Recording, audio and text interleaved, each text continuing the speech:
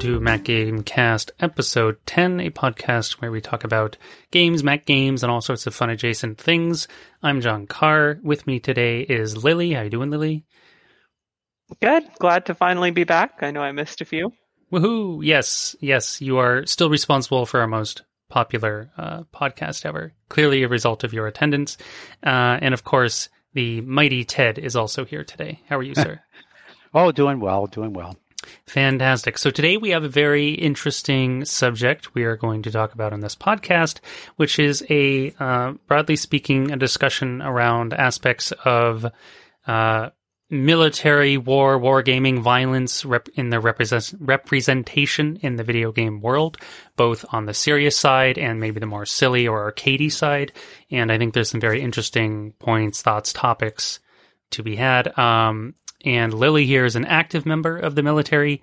Ted is a former member of the military, so I feel they have a very authentic and genuine point of view or opinion on this, more so than the average gamer, like myself, who's not a member of the military. So I thought that'd be really cool to talk about, and that's what we're going to do. So I would like to start with the more, you could almost say clickbaity side of it, though this is a podcast, so there's nothing to click on per se. But that being the, arcadeization, trivialization, quote unquote, of war in games. The easy target's Call of Duty. There's probably, other games that do this, though I can't think of them off the top of my head. But I know they have been there. A couple console ones come to mind. I think it was called Two Brothers or Two Buddies or something. I can't remember what it was. It was like these two mercenary soldier guys, and it was all like ultra violent and glorifying lots of killing, and mercenaries running around like killing dudes for money in war zones in third world countries. And and of course Call of Duty through, historically, seeing as, going back, I can't even remember when the first Call of Duty was released. They started with, I think, World War I or II, and then went up to like modern era, and then of course they've been jumping back and forth between basically like World War I or II and a bit of the future and a bit of the modern era, and they just, there's a big full range of the timeline here. But the multiplayer settings or the campaigns often take place in, basically either probably not ongoing, but former war zones, whether it's like Black Ops was set in Vietnam, so you had a whole campaign. Not the entire campaign, but levels of the campaign were set in Vietnam. That's a really serious war, and zillions of people died. But here you are in just arcade mode, so to speak, running around just gunning down people in Vietnam, and other popcorn spectacles going on with explosions and fire and rescues. And so it's like, okay, this is fun and it's entertaining, but the what I want to get to is like, should it be? Should these things be depicted in such a entertaining manner?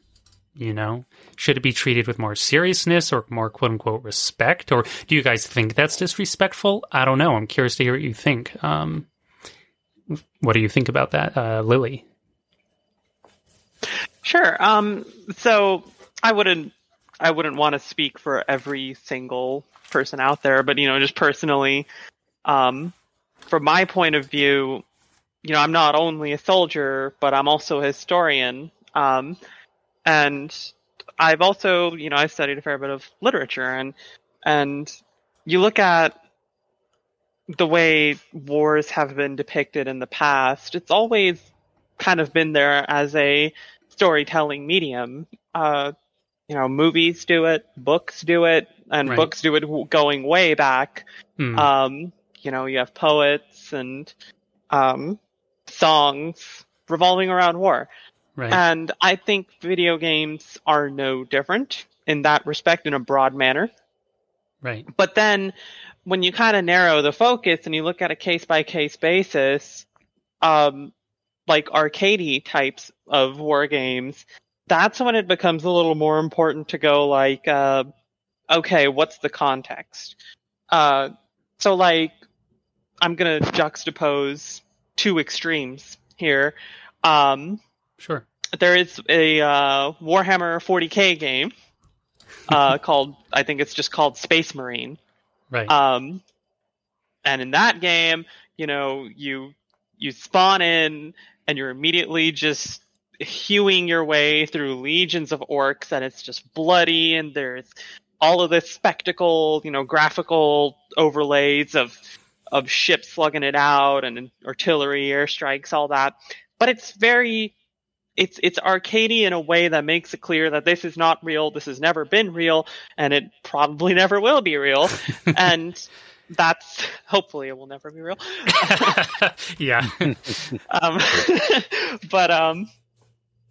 Yeah, who am I to speak of what will happen in the year 40,000? But anyways, that's a very much a different kind of game than, I don't know, Call of Duty, where, you're just, it feels more real, and it's more of a near historical context. Like even World War II was just, like, not even 100 years ago. It was 80 years ago, give or take 3 or 4 years, depending on when you want to say it started. And I think, again, when you're in that kind of situation, you have to widen the context even more.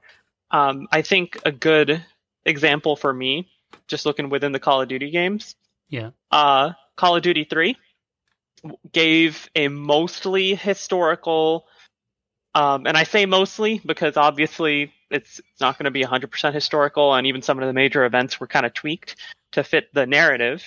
But it was very respectful. There was no glorification of anything outside of the context of the game. As in, there were some characters that were making the war, since you're playing as the Russians, it's a great patriotic war.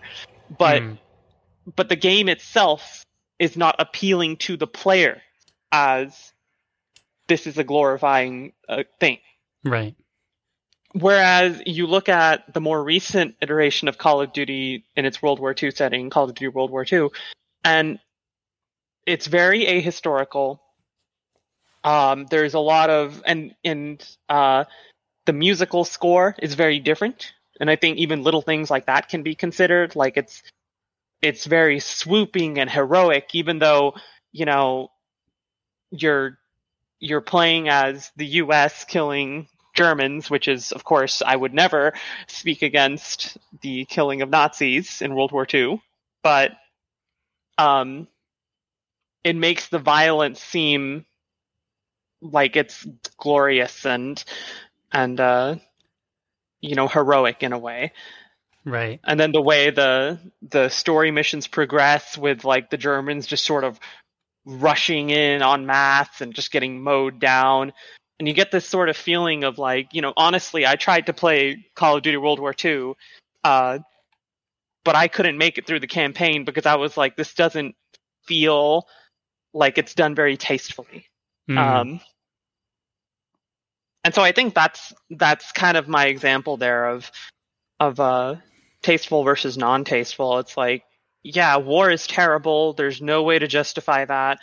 But on one hand, you can be tasteful in its use as a storytelling metric and as a gameplay mechanic, or you could be needlessly glorifying it, or you could just make it so ridiculous that it doesn't really have a good link to the real world. So there are a few different ways game companies will tackle this, and I think that one stands out to me where it's like, okay, yeah, this is still just an arcade game. I'm pointing and clicking, but it no longer feels like this is done in a good manner. Right.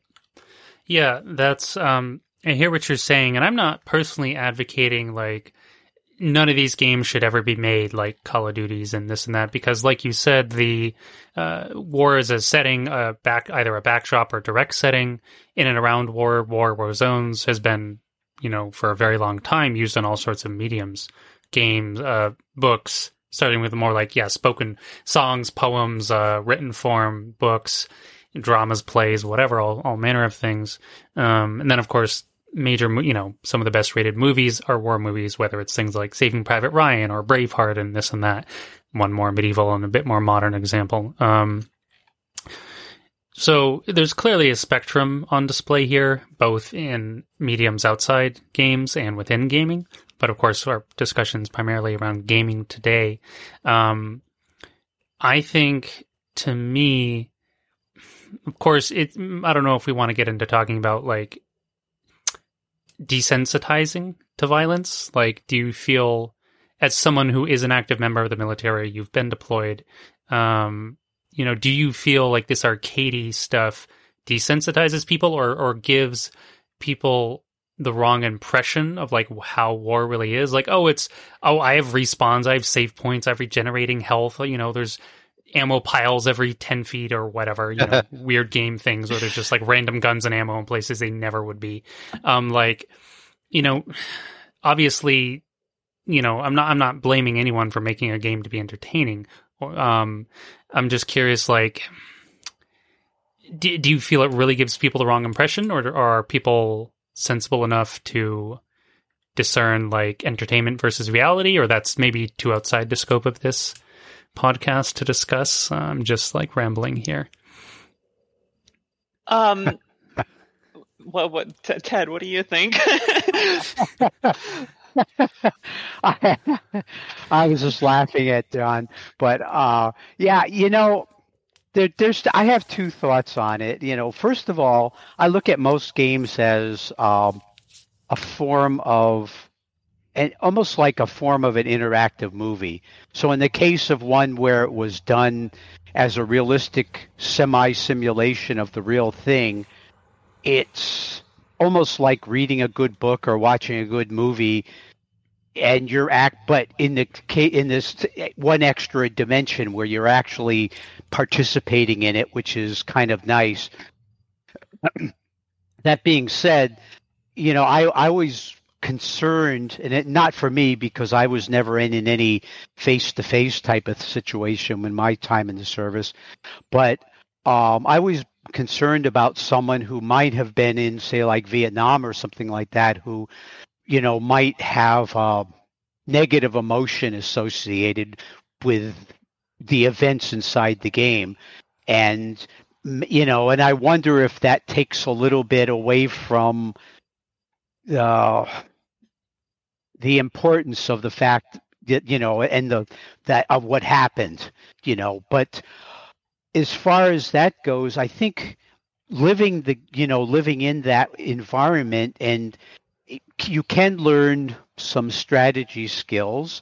You might learn some response skills, and I don't know how much the current military uses any form of gaming to train anybody. I know back when I was in, we did some form of stuff like that to put you in situations so that you could make split-second decisions and then see the results of it in an environment where it wasn't going to mean your death.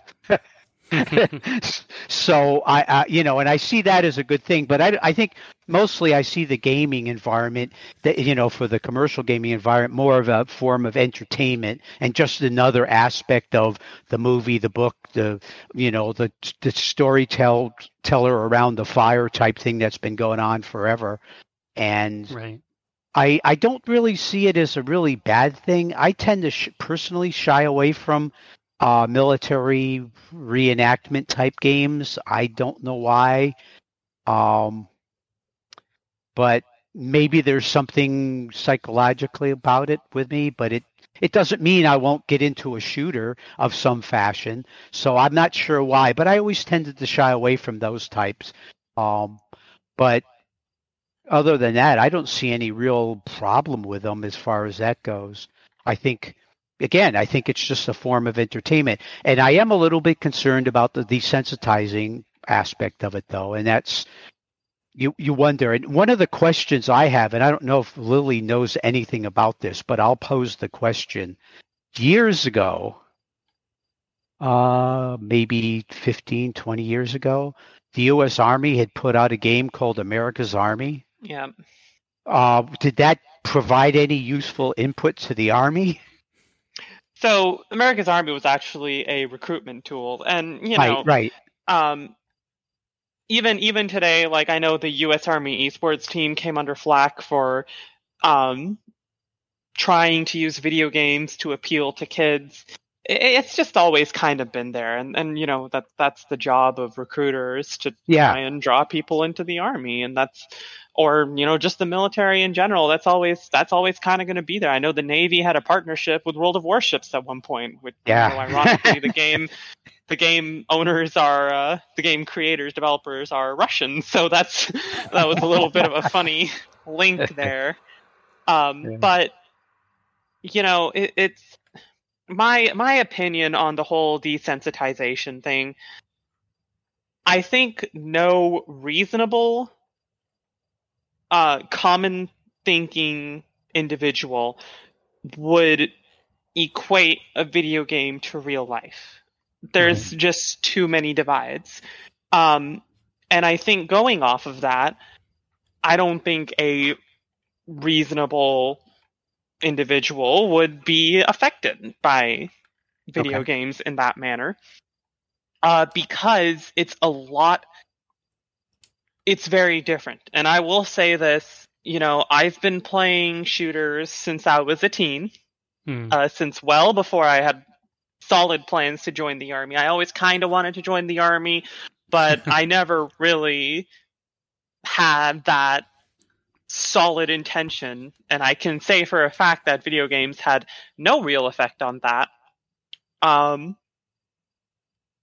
And going further off that, having seen actual combat and juxtaposing that with my experience in video games, I will tell you that there is nothing that can prepare you or desensitize you for that sort of environment. And you know, and the Army's actual training was built around preparing you for that, and it still is overwhelming. Every single soldier that has seen combat, soldier, Marine, sailor, whatever, will tell you that the first time is just jarring, and there is nothing that can prepare you for that. And as far as video games go, it's not even close. Right. Now, that being said, right. Yeah.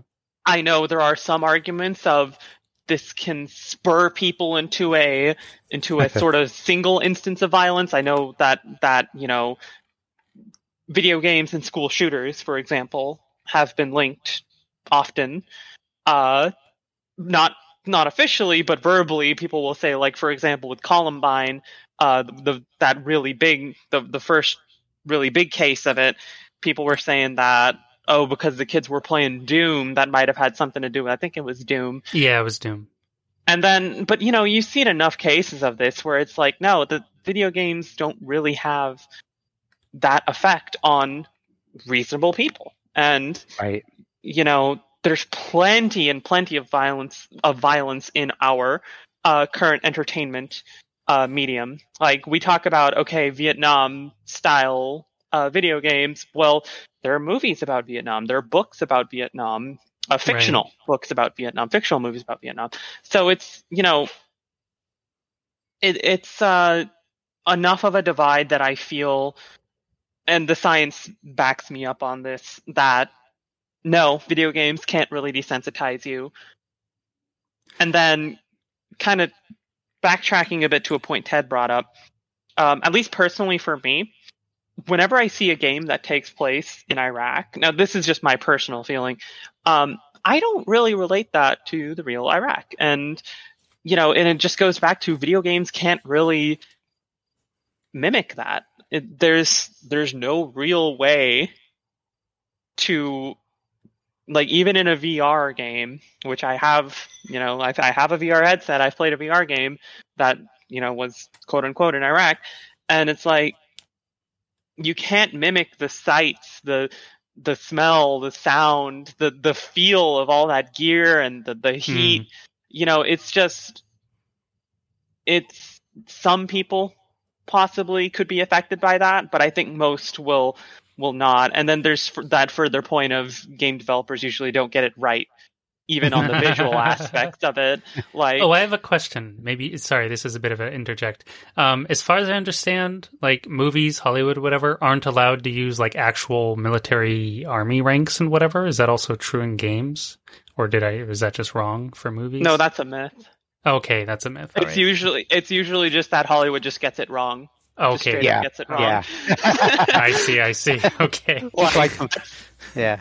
That was a common myth that started up after Hollywood got a bunch of uniforms and ranks wrong, and then they just kind of rolled with it ever since as their fallback. Right. It's like the excuse. Yeah, I got it. Yeah. All right. Yeah, you were talking about basically the even if you're immersed in a game, it doesn't even come close basically to the reality of the situation. Yeah. Like, you can be the top ranked Warzone sniper, but if you pick up an actual Barrett 50 cal, you're not hitting shit. Like,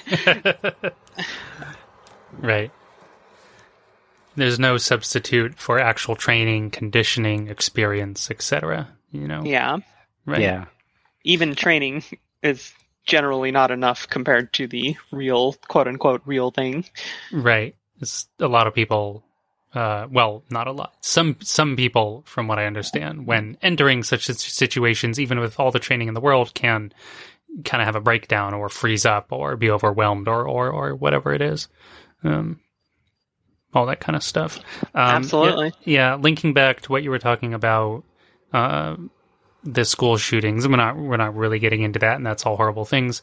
But it's been, as far as I know, largely disproven or through studies in psychology and things like that there is no actual link there. I mean, I remember reading in a newspaper whenever that happened. Oh, and so whatever the names were. Oh, and they trained on Doom, and I actually burst out laughing. Because, I was a gamer back then, and I know what Doom's like. I'm like, Doom? Are you kidding me? It's like the biggest disconnect from reality possible, not to mention it was like basic 90s. There's no aiming. Everything auto-aims for you. You're shooting like monsters from hell. There's health packs and secrets. And there's just like not even the vaguest link to reality, or even if you want to say reality, like actual training, because you could argue, they went and played like a military sim game with like actual ballistics and physics and like weather and wind and stamina limitations. What you could say, like, okay, you could at least see the basis of an argument there, where there's a bunch of actual like attempted simulation. But like Doom, give me a break. It was like the biggest joke I've ever heard.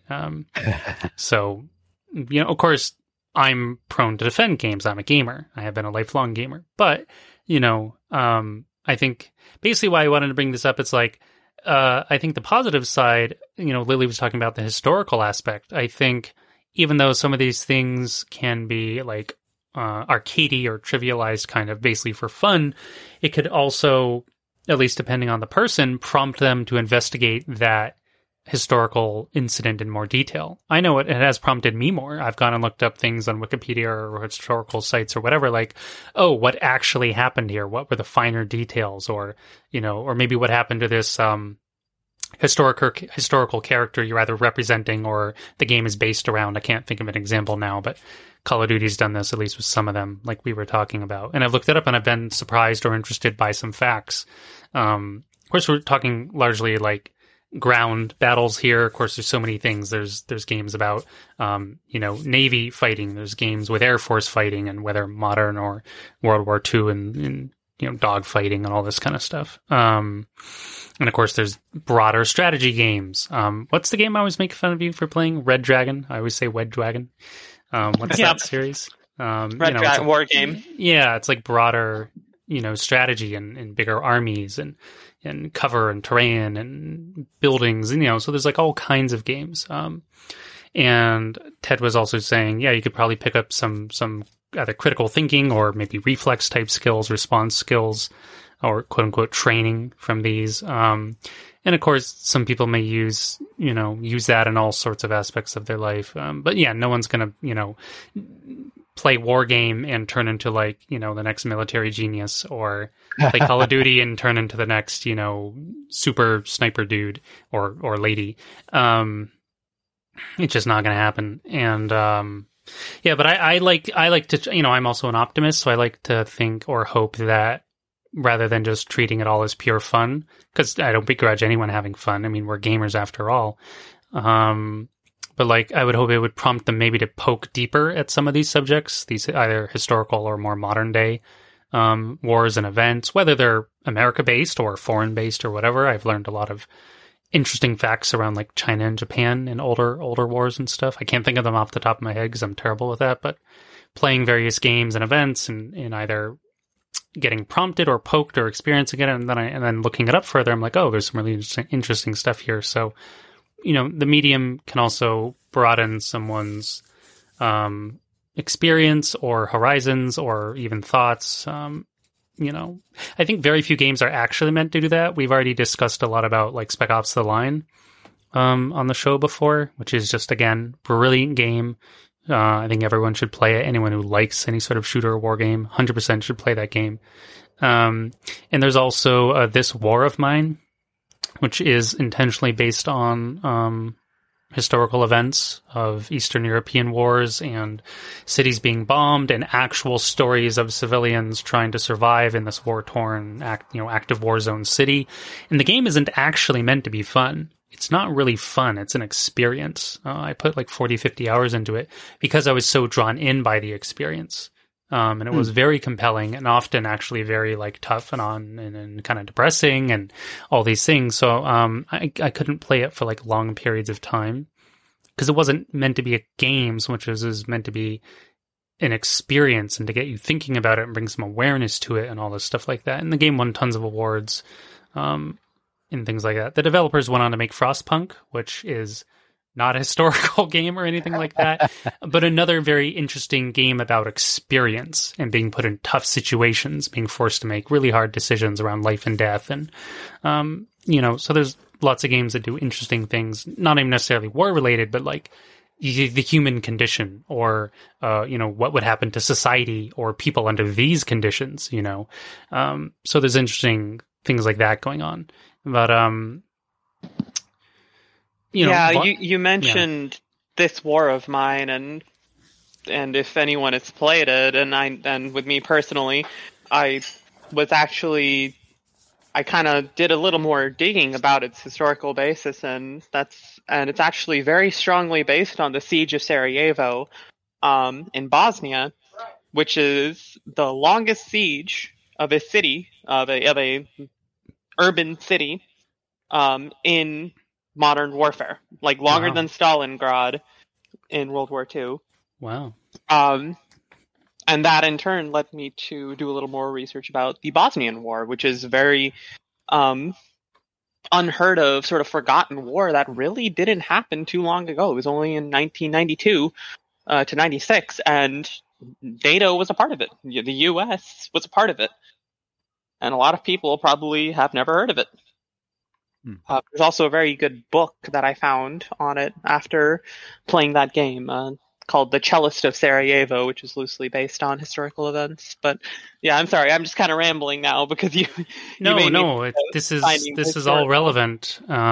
This is the kind of like thoughts and opinions or facts I want to hear from you guys, like based around this discussion, like more than because game, we're largely after fun for games, but I myself, and sometimes I'm after an experience.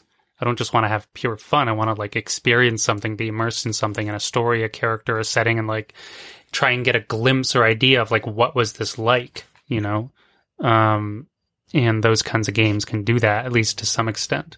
There's also games that are, totally, like Lily was talking about, the more extreme examples of, obviously clearly disconnected from reality. I'll use something like BioShock series, which I really like. Clearly very, it's set in our world, but it's, I don't think anyone could really confuse that with reality, at least personally. It's very, very obviously something else. But the games tell some very interesting stories. And at least the first game, I think, is fairly subversive. Not necessarily the other second and third game, but they do some very interesting things with stories and characters and kind of like destiny and fate and choice and this and that. Nothing like, mind blowing or anything per se, although maybe some people would say that. But they're they are violent games. You do have to kill a lot of people, although they're mostly like deranged drug addicts, kind of, to put it like in a very basic way. because they've been shooting up this DNA-based stuff, Adam or whatever, too much, or Eve or whatever it is, and they've all gone crazy. So they're out to get you. And then it's like, a lot of games are like that. They basically put you in this situation where it's like, well, they're going to kill you, so you have to kill them, kind of a thing. In a very interesting, very oddball game, not Postal 1, but Postal 2. There's a Postal 3 and a Postal 4 is in early access right now. Postal 3 was made by some weird Russian studio, and everyone basically pretends the game doesn't exist. But Postal 2 is something I played way back in like the early 2000s. Actually, my brother bought it and sent me a copy. I was overseas, so I got it in the mail. But it's very interesting in that, of course, most people, if you go watch a trailer, it's all just chaos and violence, and you're running around like kicking people's heads and peeing on them. And so the game is full of like total ludicrous stuff. But what it does that I find very interesting, there's also like a whole like jihadist network like hiding in your backyard, like in some tunnels in that game. So it's, it's totally ridiculous, but only if you play it that way. You don't have to play it that way. Most people probably do, but what the game actually does is just you go through a week in the life of the dude, and you just go out to the store to like buy some milk, or you go to the bank to cash a check, or you go to work to, I don't know, get fired or something, or resign. I forget what it is. You just basically go around doing mundane tasks, but as you go around doing these mundane tasks, which are the main quests essentially of the game, some ridiculous and frequently violent situation occurs around you, not because of you, but it like happens to you. So you can like stealth-ish, hide, run, flee. They give you, I believe, oh my goodness, I can't think of what it is. Not a cattle prod. Maybe it's a cattle prod. They give you basically something like zap people and stun them. Some sort of like electrical zappy stun weapon. I'm blanking on what they actually called it in the game right now. So you're not actually forced to kill anyone or anything if you don't want to.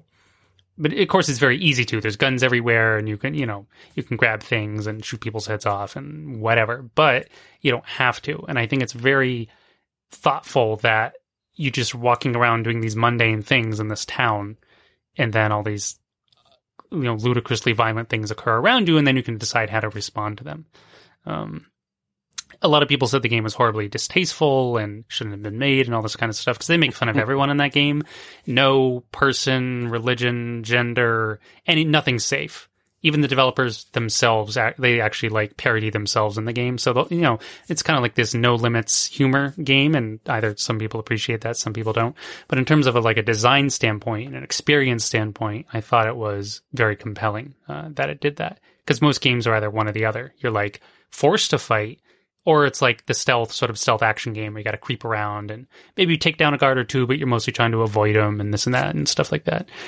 So this was interesting from a design standpoint, and I actually thought rather thoughtful. Although I doubt anyone would say Postal is thoughtful, mostly because it has a lot of like negative associations with the game, and probably rightfully so, because there's a lot of like absurd things you can engage in the games. But yeah. Interesting stuff. Ted, is there any any sort of you mentioned you tended to avoid those sort of historical event games, so maybe you prefer those more. I like the more science fiction-y, fantasy type things. Just a personal opinion. I don't know where even it comes from. I mean, it's not like I haven't played some games like like last week we were talking about playing Metro and Metro Exodus, and that's kind of dealing with more realistic people inside the game. Although you like you mentioned, in that game you have the opportunity at some point to just say, okay, we give up, and then you don't have to. But for the most part, I tend to go towards the more science fiction-y, fantasy, this really never could happen type of thing. But then that goes along with the stuff I like to read, which is I like to read fantasy and science fiction. So maybe I'm just more comfortable in them, and someone who is more comfortable with history and historical military things would find the other games more appealing to their way of thinking. So, like I said, it's just a personal thing on my part, but Yeah, not that makes sense. it's not a moral thing. Right, of course. No, it that makes sense. Everyone has their own preferences. Right. So. Yeah, I mean, some of my favorite games are those like sci-fi stuff, like we've been talking about. I mean, Lily and I are like huge Mass Effect fans, or Crack Effect. You know, I'm a big, we're both big fans of Warhammer as well. A lot of like Warhammer 40K games. Metro series, really cool. I don't know if you'd call that sci-fi, but I mean, it's post-apocalyptic. There is mutants. Post-apocalyptic, yeah. Yeah, it's like hints of sci-fi, I guess. Stuff like that. Or mutants or a little more sci-fi is the Stalker series. They're making a Stalker 2, so it's kind of coming back around in the gaming like consciousness. But Stalker, what is it? Shadow of Chernobyl, Stalker Clear Sky, and Call of Pripyat. They were all based on. Well, they were based on this. I think the idea of a book called a Roadside Picnic, if I'm not mistaken. Some old book, which I did read, very oddball book. But basically, the Chernobyl disaster happened. 1986 happened to be the year I was born. Of course, I wasn't aware of anything about it till much later and read about it in school.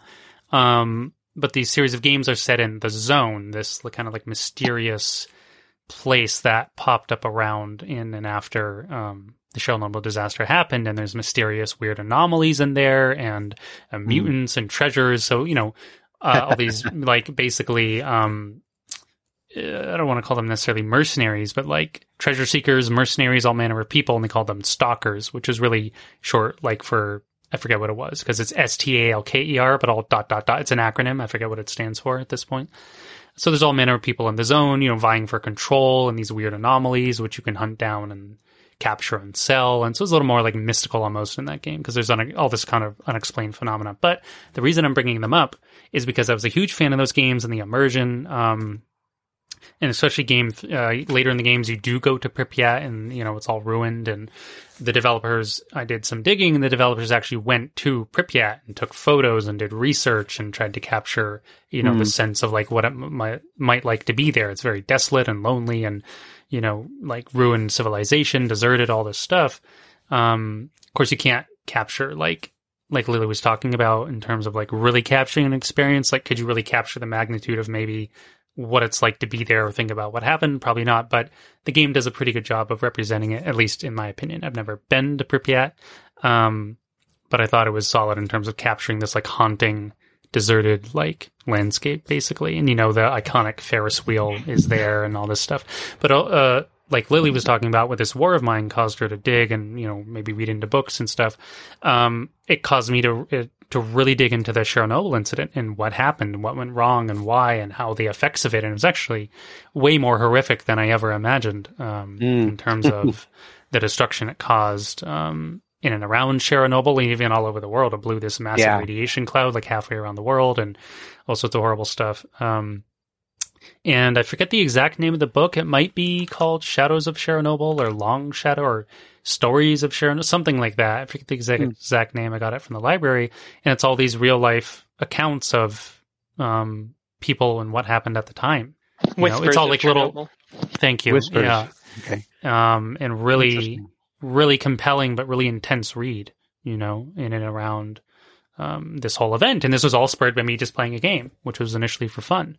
And then it led me to this like really deep like dive into this historic event. So it's not a war game, but it is, the Stalker games are, they're very fighty and shooty. You do tend to kill a lot of people and get gear and loot and, not whispers, voices. I will correct myself. Okay. Voices. Voices from Chernobyl. Yeah. Right. So it's like it's like war adjacent kind of. There are factions fighting in the games technically, but there's no like enormous battles, but there are small scale. But it kind of goes with the topic though, in the sense that, what you're talking about is it's a simulation of a almost reality in a sense. This event really happened, and they're using the environment of the event that happened to create a fantasy or science fiction, if you want, environment for the game, which is interesting. And again, I that's the part of the gaming that I really like, which pulling stuff from the universe and creating visuals of what it might possibly look like. And that's probably one of the only reasons I like a movie based on a book, is because it's interesting to see how the movie person or the producer, the developers would envision the environment of this fantasy story or the science fiction story. And inside of a game, to actually be able to go inside of it, look around at things. I mean, that's one of my favorite parts of any game that I've ever played. Nice. I have a funny story. I was playing Unreal Tournament years ago. And I'm playing with a friend of mine, and we're just, we're doing one-on-one shooting at each other. He's a lot younger than I was and a lot better at it than I was. But anyhow, so we're running around this cityscape, and I'm running through, to kind of keep away from him, who's, basically killing me every time I stand in one place too long. And all of a sudden I see this poster on a billboard, and it's for a restaurant that's in a town like pretty close to where I live. and with the name of the restaurant and a phone number and the whole 10 yards, and it's like, what? Boom. But well, long story short, it turns out one of the developers was actually raised in the town and took some pictures in that area and incorporated him into the game. So it was just I found out completely serendipity, but it was a long story. But anyhow, I thought that was kind of cool. But the whole point is, people pulling information from the real environment, creating a fake or fantasy environment, and letting you be able to go in it and experience it, look around, go through doors, crawl through crawl spaces. I mean, to me, that's like, wow, that's neat. And that's kind of what it goes along with the military stuff, in the sense that you're creating a game based on a historical event. Well, maybe loosely, maybe not so loosely, but you could actually experience some aspect of that, and you might find it interesting. Like I said, I tend to shy away from the reality ones and more for the fantasy science fiction type. But in the same thing, I think there's a lot of value to the games in that, and that's one of the things that really attracts me to it. Nice. Yeah, no, at the end of the day, I think it's very positive, and I think gaming itself is generally positive. I mean, I'm talking about the games themselves, not necessarily the people who play them. Like online bullying or toxicity in certain games anyway are like, problematic. But we're not here to deep dive that or anything. But, I think games can be a great exploration or experience of something, a good way to unwind. And kind of going back to this historical idea of like, I don't want to deep dive this, but I want to wrap up with this thought or this like idea of like, I guess are humans like inherently just really violent creatures? It would seem to be true. So is it like, are like action or games with violence in them a great way to like safely channel human aggression? I don't know. Maybe it is. I'm talking about reasonable people here, not like unhinged people who, go out and do horrible acts of violence in the real world. I don't know. It's an interesting thought. I don't know how true that would be, but it's like, it just seems throughout history, humans have a history of violence. Some of it maybe justified or quote unquote correct, and maybe a bunch of it not so much. So I don't want to deep dive that idea, but just like poke at it. Do you guys have any? I always thought that myself, John, as far as that goes, that, to put in, put the violence, the action, that type of stuff inside of a game puts a person who might be inclined to do something in a situation where they can kind of burn that out of their system in a sense or whatever, and do it in an environment where they're not hurting anything, real, as opposed to going out and trying to be cruel to somebody for real. I've always felt that it was a way to, pull people away from that. And I could be wrong. I don't have any degrees in studying, psychology or anything, but I always thought that was the case. So that's my opinion. Nice. Lily, any comments? I might be more of a optimist, maybe still, despite all the things that I've seen and done. But, I don't think humans are inherently violent. I think individual people can be violent, but I think there's no real difference in terms of video games as a metric of violence than any other medium. You look at movies, there are plenty of movies that are filled with violence. You look at sports, there are plenty of sports that are built around violence. Right. And not everyone's about that. And I think humans are a very diverse people. And at the end of the day, being violent in a video game, scientifically, it doesn't give you the same reaction as being violent in real life. And even on a physical level, there's a big, big difference between shooting or hitting someone in a video game and doing it in real life. And people can be mean in video games and they can be mean in real life. It's not, it's not cut and dry as saying, video games are successful when they're violent because humans are naturally violent. Like, right. If you watch some videos of FIFA players, and they're just, cursing and raging at each other and saying these like horrible things, and it's like, that's not even a game about violence.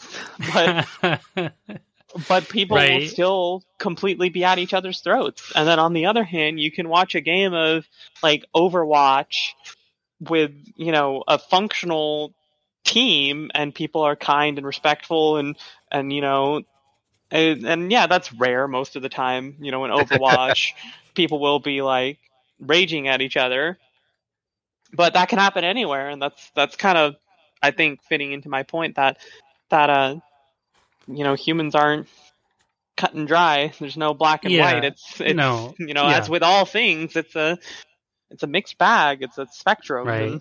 Some people are. I agree with that. And some people are not.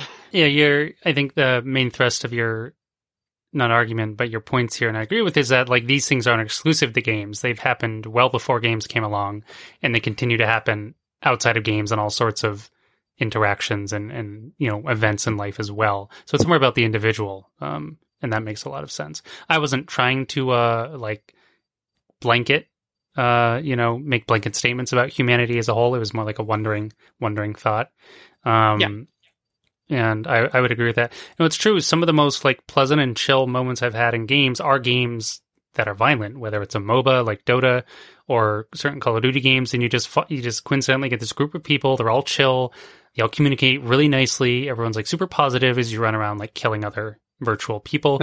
And everyone's like cheerful and chill. And, sometimes you friend them after or whatever, or maybe you never see them again. But yeah. It could be just because I play a lot of those games in general, and I don't necessarily run around playing other cooperative games that are maybe less violent, or less conflict driven, but practically all games, even like Monopoly's conflict driven, or Clue or whatever. Like humans, it might be fairly true to say that we thrive on, if not conflict, at least competition. That's probably fair to say. A lot of people do. Yeah. Competition, absolutely. Yeah, I think that's fair to say as a not 100%, but fairly wide-ranging net for humanity. Yeah, so that's interesting. But that's it. At the end of the day, yeah, games provide all kinds of experiences. And there's very few truly like horrible, distasteful games. And if they really are, they tend to be like banned or not allowed on platforms like Steam and Epic and whatever. For the most part, anyway, not entirely, but relatively. But that's our thoughts on violence in games, mostly related to war and military in general, because of these two fine people in Lily and Ted, active and former members of the military. How about wrap it up with anything we've been playing lately? Lily, I know you've been really busy, but have you had any time to play any games lately? I've been sneaking in wherever I can a bit of Crusader Kings 3, Oh, and nice. then I got Surviving Mars for free because that I think it was Paradox's like anniversary of their founding or something, so they gave that away for free. And pretty neat game. It's a little slow, but it's pretty neat. Nice. So I guess I've been playing some Paradox games as of late. But yeah, well, I came right out of the field, and now I'm getting ready to move, and then I'm deploying shortly after. So not a lot of time for games. Right. I feel like the historian in you would really enjoy the Crusader Kings 3 sort of thing, like creating legacies and histories of like rulers and battles and all this kind of stuff. Oh yeah, yeah. And I especially love stomping on the patriarchy like 800 years early. That's my favorite part of things. Like I made my own offshoot of a religion just so I could have a queen, and then I just started curb stomping my way around Ireland and England. And then I took over France because it was annoying me. I should yeah, that is great. That's wonderful. I enjoyed those little anecdotes.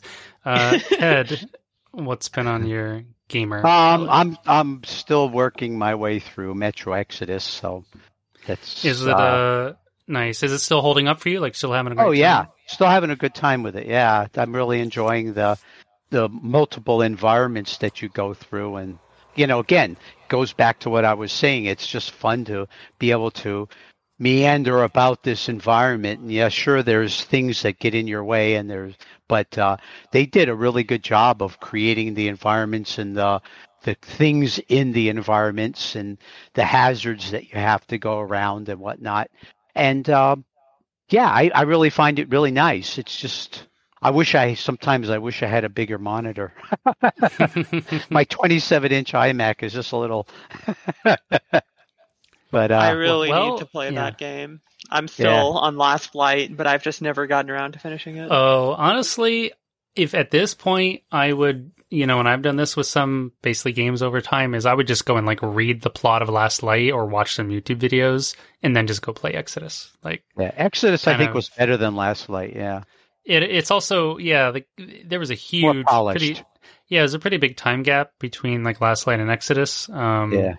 What to speak of 2033 and Exodus. In 2033 and Last Light are very similar overall. And Exodus is a huge leap, not just visually, but even like mechanically and the story experience and the gameplay experience. Basically everything is like vastly superior to anything you'll find in Last Light. Personally, in terms of but if I don't finish Last Light, then I have the excuse of saying, oh yes, I'll get to Exodus when I finish Last Light, and then I never get around to finishing Last Light, so I don't feel guilty. But I also feel guilty because I'm not playing Last Light, and then I can't play Exodus. Oh no, it's a catch-22. Yes, I've caught myself in this trap, and now I will sit here. Speaking of catch-22, that is a absurd war adventure novel. I don't even know what to call it, but hilarious. Yeah.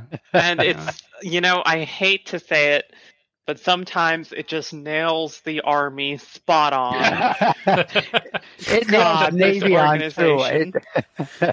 My favorite part, just to talk about the book really quick, is I think it's the doctor who he's supposed to log airtime.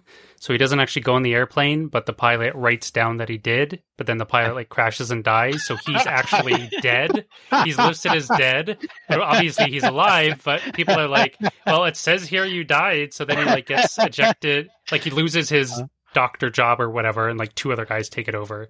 And then he just kind of wanders around this morose guy because everyone won't really deal with him because he's supposed to be dead because of the paperwork. Because of the paperwork, yeah. Oh yeah. No, that would happen in the army. Believe me, it would happen. Good times. And to wrap up, I've been playing and finishing Desperados 3. The stealth action adventure. Well, I was going to say World War III, Wild West series. Really, really fun. If you enjoy basically like stealth combat puzzles, and a Wild West setting. It's a great game with some really interesting characters and story, and really good production values, good graphics, really strong like voice acting and audio, and it also has really awesome optimization on Mac, Intel or Silicon Macs and all that. So like kind of not anything can run it, but a lot of machines can run it. So yeah, it's a game from last year. I think it's a lot of fun. Desperados 3, have a peek if sounds appealing. And that will do us for this momentous and occasion-ish, I'm making up words, podcast episode 10, getting in the double digits now. Woohoo! So many thanks, Lily, for taking the time to come on and lending your unique perspective. Loved it. Same for Ted. Really appreciate it. Of course. Happy to be here. Yeah, me too. Glad to be here. All right. Thanks for listening, everyone, and we'll see you next time. A big thank you to Kevin McLeod for the intro and outro music. Be sure to check out his library on the web. You can find more episodes of our show on our website, macgamecast.com, or in all major podcast directories. If you enjoy the show, please consider commenting, following, or sharing. Thanks again for listening, and see you next time.